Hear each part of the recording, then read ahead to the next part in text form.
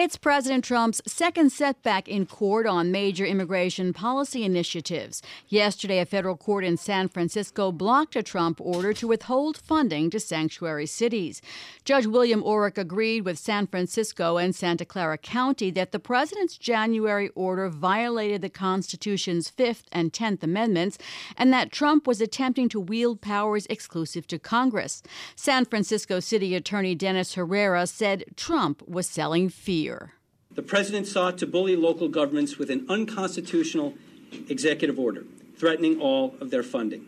He sought to coerce local governments into holding people in jail beyond their release date. Trump responded to the order as he has before by criticizing the judge. This morning he tweeted, "First, the Ninth Circuit rules against the ban, and now it hits again on sanctuary cities. Both ridiculous rulings. See you in the Supreme Court." Joining us are Dan Stein, president of the Federation for American Immigration Reform, and Joseph Hohenstein of counsel at Landau, Hess, Simon & Choi. Joe, explain the basis of Judge Orrick's ruling. Essentially, what the judge was doing with the order was to agree with the final position of the government that it only changed when it came to make an oral argument in his court. And that was that there is a very limited number of funds that are directly connected to federal immigration enforcement. And those are the funds that the federal government can tell states or municipalities, well, we're controlling these if you have particular immigration policies. All of the rest and the implication the implication in plain language actually of the original executive order was so broad that it effectively threatened federal funding throughout a local government's budget. And that's what the judge struck down. He said you can't connect an immigration policy to how many police officers the federal government is going to help to fund, or law enforcement funding, or housing funding, or education funding. And that's really what the executive order was designed to do, was to place all federal funding for local municipalities at risk. And the judge said, you simply can't do that. Now, the federal government, the attorney at the oral argument for this, essentially backed away from that very, very broad reading, which was what was said throughout the entire publication process around this executive order. And the federal attorney said directly, yes, this more limited version is the version that we need to uphold. And in effect, the final ruling of the judge was to say, yeah, the most you can do is this limited ruling. Dan, the conservatives were very happy with the decision in one of the Obamacare cases about the Medicaid expansion that said that basically the federal government can't put a gun to the head over funding, to the states and put limits on how coercive the federal government could be about conditions on federal funding. And it feels a bit like that argument has come back to haunt the Trump administration in this case. It's kind of ironic, isn't it, that the judges relying on that argument to prevent the Trump administration from enforcing this order? Well, of course, it's very frustrating to see the quickness with which these judges are willing to issue these nationwide injunctions on the strength of rhetoric or broad-based language, which DOJ attorneys assert in court is not the proper interpretation of the executive order. And in this case, of course, there really isn't even a case or controversy because DOJ hasn't actually tried to specifically enforce, certainly not the executive order in the way that the Santa Clara and the other counties were asserting it was going to be. But remember, Arizona wanted to try to assist the federal government in its own enforcement, in enforcing immigration laws, and that was struck down by federal courts. And now you have the federal government exercising a plenary power not to commandeer state functions, essential sovereign state functions, but simply to assist the federal government in accordance with federal law in turning over information about an alien's status. And in certain cases, detaining aliens, putting them on civil immigration holds until Immigration Customs Enforcement can come and pick them up. And none of the, to some extent, the judge just kind of got way ahead of himself by saying, okay, I'm going to enjoin something that the Trump administration wasn't even planning to do. And it has enormous political implications because of the way the media support it.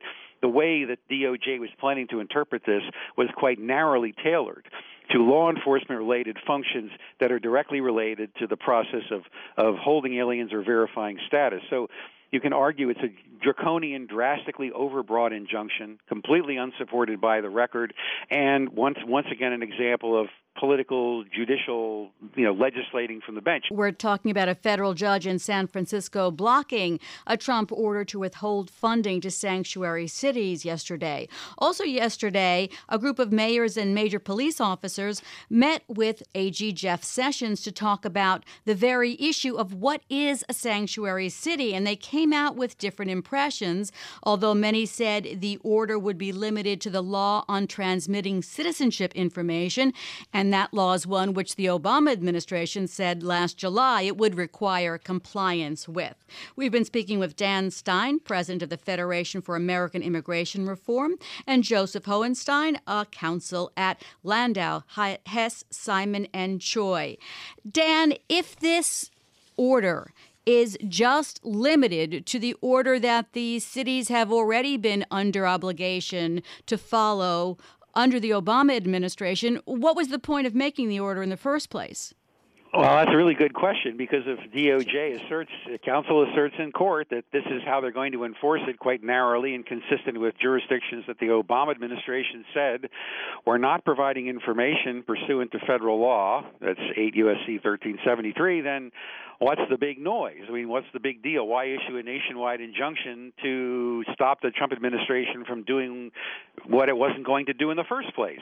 And you can't help but believe that there was a political element where the Judge Orrick, felt that he could invoke a 10th Amendment constitutional claim, which is really quite ridiculous when you think about it, involving the provision of federal grants when you have defendants who are asserting, look, we're not trying to interfere with essential state functions. We simply want states to assist the federal government in verifying an alien status consistent with federal law, which has always been something that the Supremacy Clause under federal law has entitled the federal government to do.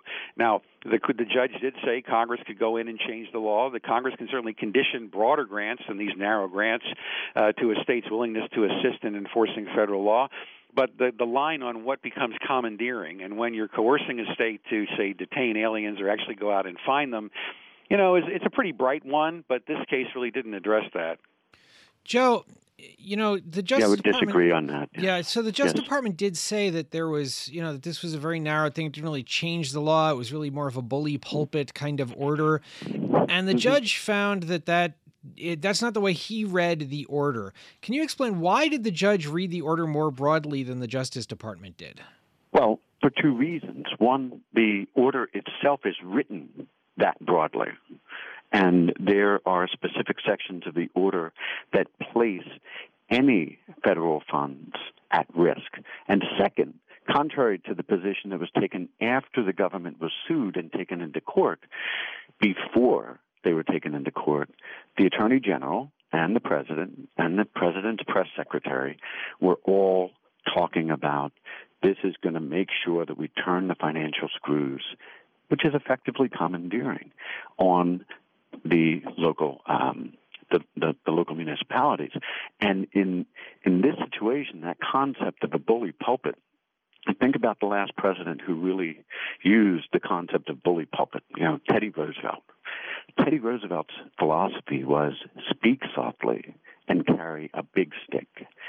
What this is speaking loudly but carrying a toothpick, because what they wanted to do when it was finally challenged, when the bullies were finally challenged in court, what happened was they backed off and they said, we didn't really mean it. But that's not what either the order says, and it's not what they were saying before they were challenged. And the politicization is not coming from the judge here. It's coming from the administration itself that issues and sends out orders like this that are written extremely poorly, very overbroadly, and in ways that are designed to stoke concern and worry and fear. It interrupts the planning process for a city like San Francisco that gets 15% of its budget overall for things like housing, things like police, things like its schools. All of that funding was at risk with the way that the order is written and the way that both the president, his attorney general, and his press secretary were all saying they were going to enforce this.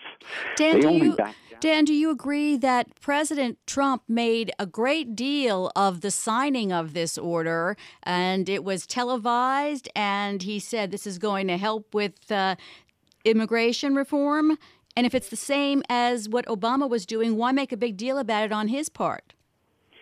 Well, again, that there are traditionally rules of construction as well as rules regarding standing and rightness for when a judge is actually supposed to decide whether a plaintiff has injury in fact. And at this point, until you actually see how the executive order is going to be enforced, until General Sessions actually seeks to withdraw grant money or condition spending and specifically seeks to enforce it, it's hard to understand why the judge would have even proceeded to try to interpret the executive order. And if you allow the judge to start taking into account, again, we see campaign statements and campaign rhetoric being used by judges to go ahead and try to interpret executive orders, however imprecisely they may have been drafted. Well, there's no end to the kind of pernicious political nature of that kind of legal interpretation. Political campaigns are, by definition, raucous, loud, imprecise debates, and they're not. They shouldn't take the place in a courtroom for precise statutory construction, the rules of statutory construction, as well as Article III standing. In this case, nobody had tried to take any money specifically away from these jurisdictions yet, and so even these are preliminary injunctions being issued even before there's been a full briefing on the merits. I'm going to have to stop you there, Dan. We're going to continue with this conversation at some point again, I'm sure. That's Dan Stein, president of the Federation for American Immigration Reform, and Joseph Hohenstein of counsel at Landau, Hess, Simon & Choi. Coming up, we are going to be going live to the White House briefing on the tax plan. And we're also going to be talking about the oversight panel saying that President Donald Trump's former national security advisor, Michael Flynn, appeared to violate federal law. I'm June Grosso with Michael Best. This is Bloomberg.